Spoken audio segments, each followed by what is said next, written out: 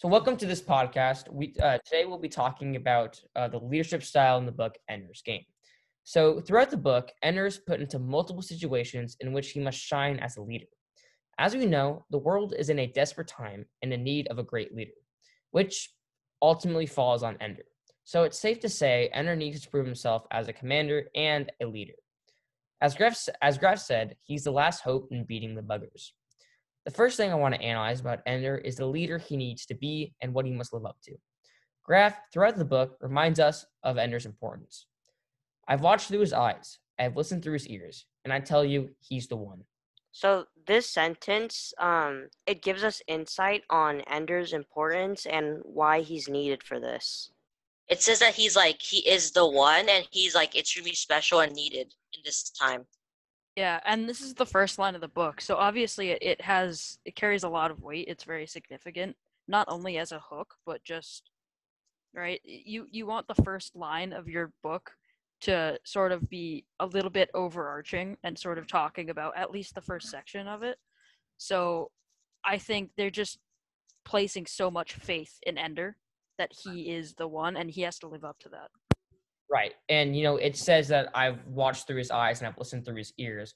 So obviously, I think that that keys to me that desperate measures would be taking, that they're literally like putting these chips into these children and they're listening through their eyes, they're watching through their ears just to find the one that is ultimately seems to be Ender, as we first glimpse into the book. So another quote that shows us his importance is shown to us through Graf's manipulation. Graf had isolated Ender to make him struggle, to make him prove not that he was competent, but that he was far better than everyone else. That was the only way he could win respect and friendship. It made him a better soldier than he would ever been otherwise. It also made him lonely, afraid, angry, untrusting, and maybe those traits too made him a better soldier. When Graf isolated him, he had a reason for it. It gave him all these traits that he could use to be a better leader and have better traits, like to be a better soldier and be a better commander, in total. Yeah, and there also must be a reason for why Graf is manipulating Ender as well. I think it's important to point out that this isn't easy for Ender, right? He has gone through this has not been easy for him. He's been lonely, afraid, angry, untrusting. So this pays off in the end, but it doesn't come from Ender not working hard, right? He worked hard. He went through these rough times in order for that to pay off. Right. And, I think that's well said. And, as we said, the manipulation and that Graf takes on Ender, there needs to be a reason for it. Also because it goes beyond anything I've ever done in battle school, meaning that just them trying to find his peak abilities and going beyond anything, that shows that really how important, that they had to get to that point of Ender where he's the best he can be. And the depth, the leaps they're willing to take there. So I think now we can talk about Ender's leadership and the situation in which he shines. I want to talk about his time with Dragon Army as he's called to command them. It is at that point that William B. realized that it was possible they could have won. So this is the part in the book where Ender somehow managed to win against two teams. So I feel like winning against two people, obviously that's 2-1 odds. It's not a feat that can be overstated. It takes a lot. You have to be a very good commander, a very good team, and that was a very difficult thing for Ender to do.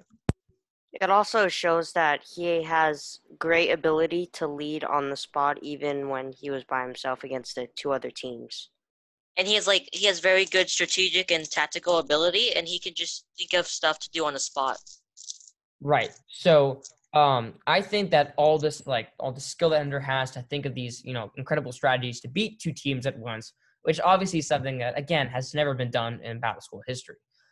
I think this relates to the Revolutionary War. So now the Revolutionary War was the war that was to fight for American independence, and the odds in which America was supposed to win was extremely slim.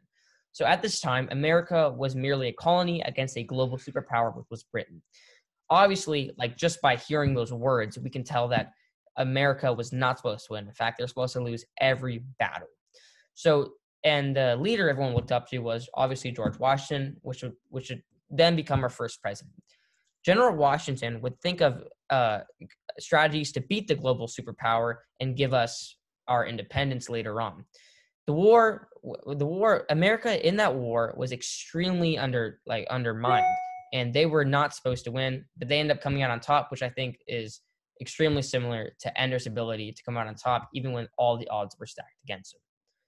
So the next aspect I'm analyzing is the way Ender took soldiers who seemed to be incapable and made them the best army in battle school has ever seen. His ragged little group of veterans, utterly without honor, are blooming into capable commanders. So they use words like ragged and without honor, and it makes them like seem like incapable and inexperienced in what they're doing. One thing that I found interesting was that Ender, he managed to make the best army out of his little group of veterans by using tactics and strategy. It's almost funny how sort of cliche this is, right? All the odds are against him, and this goes back to the 2 versus 1 battle, right? The odds are against him. In this case, he had a terrible army, and he was supposed to win against armies who have been playing the game for a very long time, and yet he still manages to do it just because of how good of a commander he is. Yeah, and also Ender, he made them work extremely hard because they weren't as good as the other teams. Right, exactly. So all these things to me relates to a great leader who is Herb Brooks. Herb Brooks was the coach of the USA team during the time of the Miracle on Ice. So in that story, it's Herb Brooks as a coach of a USA team who's supposed to lose every game in the Olympics. However, through hard work and determination, he makes them practice extremely hard. And a team that is supposed to lose every game ends up winning the whole thing. So I think Herb Brooks relates directly to Ender because, first of all, I want to relate that the practice sessions that Ender holds and the practice sessions that Herb Brooks hold. So Ender's practice sessions, he makes them work extremely hard and work on everything from tactics to strategy to shooting to all of it. It makes them work extremely hard in practice sessions, which would then translate to their games. Now, Herb Brooks notably said, "You don't have enough talent to win on talent alone," which is also, I think, directly compared to Ender. So when he says you don't have enough talent to win on talent alone, he means you got to work for it, you have to fight. And I think that's exactly what Ender had with him. He didn't have enough talent on his team to just win on talent alone. He had to teach them things. He had to lead them. He had to be the commander that, the world needed him to be. And I think that's really important in the character of Ender Wiggin. So the next leadership trait Ender displays is his ability to truly lead. And by that, I mean having the people you're leading alongside with you and want to be there with you. People that are fighting with you, not for you. So this quote says, "I can't pretend I like the way they're screwing with us, but I do like one thing, that I have an army who can handle it." After that, he could have asked them to go to the moon and back without spacesuits, and they would have done it. I feel like this quote kind of conveys, like you said, they're fighting with you, not for you. Ender motivates his army. He really makes them want to fight, want to win, right? For not just for themselves, but also for their commander and for their army. Yeah. And you said motivation, and that's a really big thing that Ender does really well. He keeps them going. He not only is he there to win, but he's there to teach them how to win. He's there all along with them, and everyone's there with them.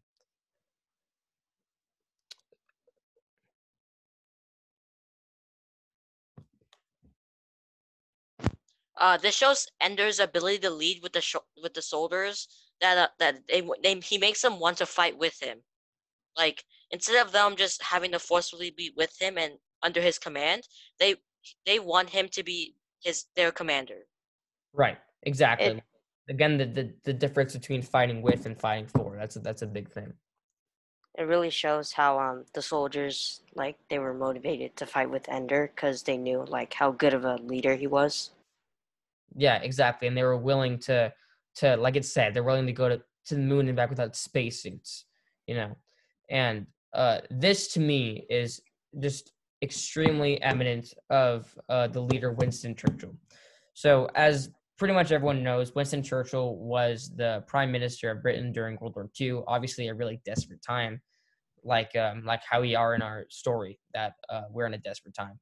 So obviously, in like the most desperate times, the greatest leaders will emerge.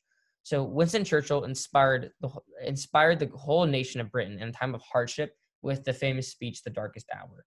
So the darkest hour was a speech that he gave to motivate everyone. I think that's eminent of Ender too. He motivates them. He wants them fighting for him. And he's there with the people he's fighting for. And Churchill, I feel like, really had a whole nation rallying behind him, who were willing to go out there, who were willing to die for him. And that, everyone there was fighting with him, not just for him. He was just a prominent leader, and not in the fact of his success in, tactics and strategy, which is eminent of Ender as well. He is this, strategic and tactile, like God, and he can, do all these things like as well as Churchill. But that's not what sets them apart from being a great leader and being a legendary leader. These guys were able to rally everyone behind them. People were willing to say, I'm fighting, I'm going to die for this guy. I'm going out there and I'm fighting with honor, with dignity, because he's leading me and I know he knows what's right. And he's like, it's an honor and it's dignity to fight for him. And that is the true meaning of leadership and the true understanding of, just being able to lead. And I think that's a really important thing. So thank you for listening to our podcast. And yeah.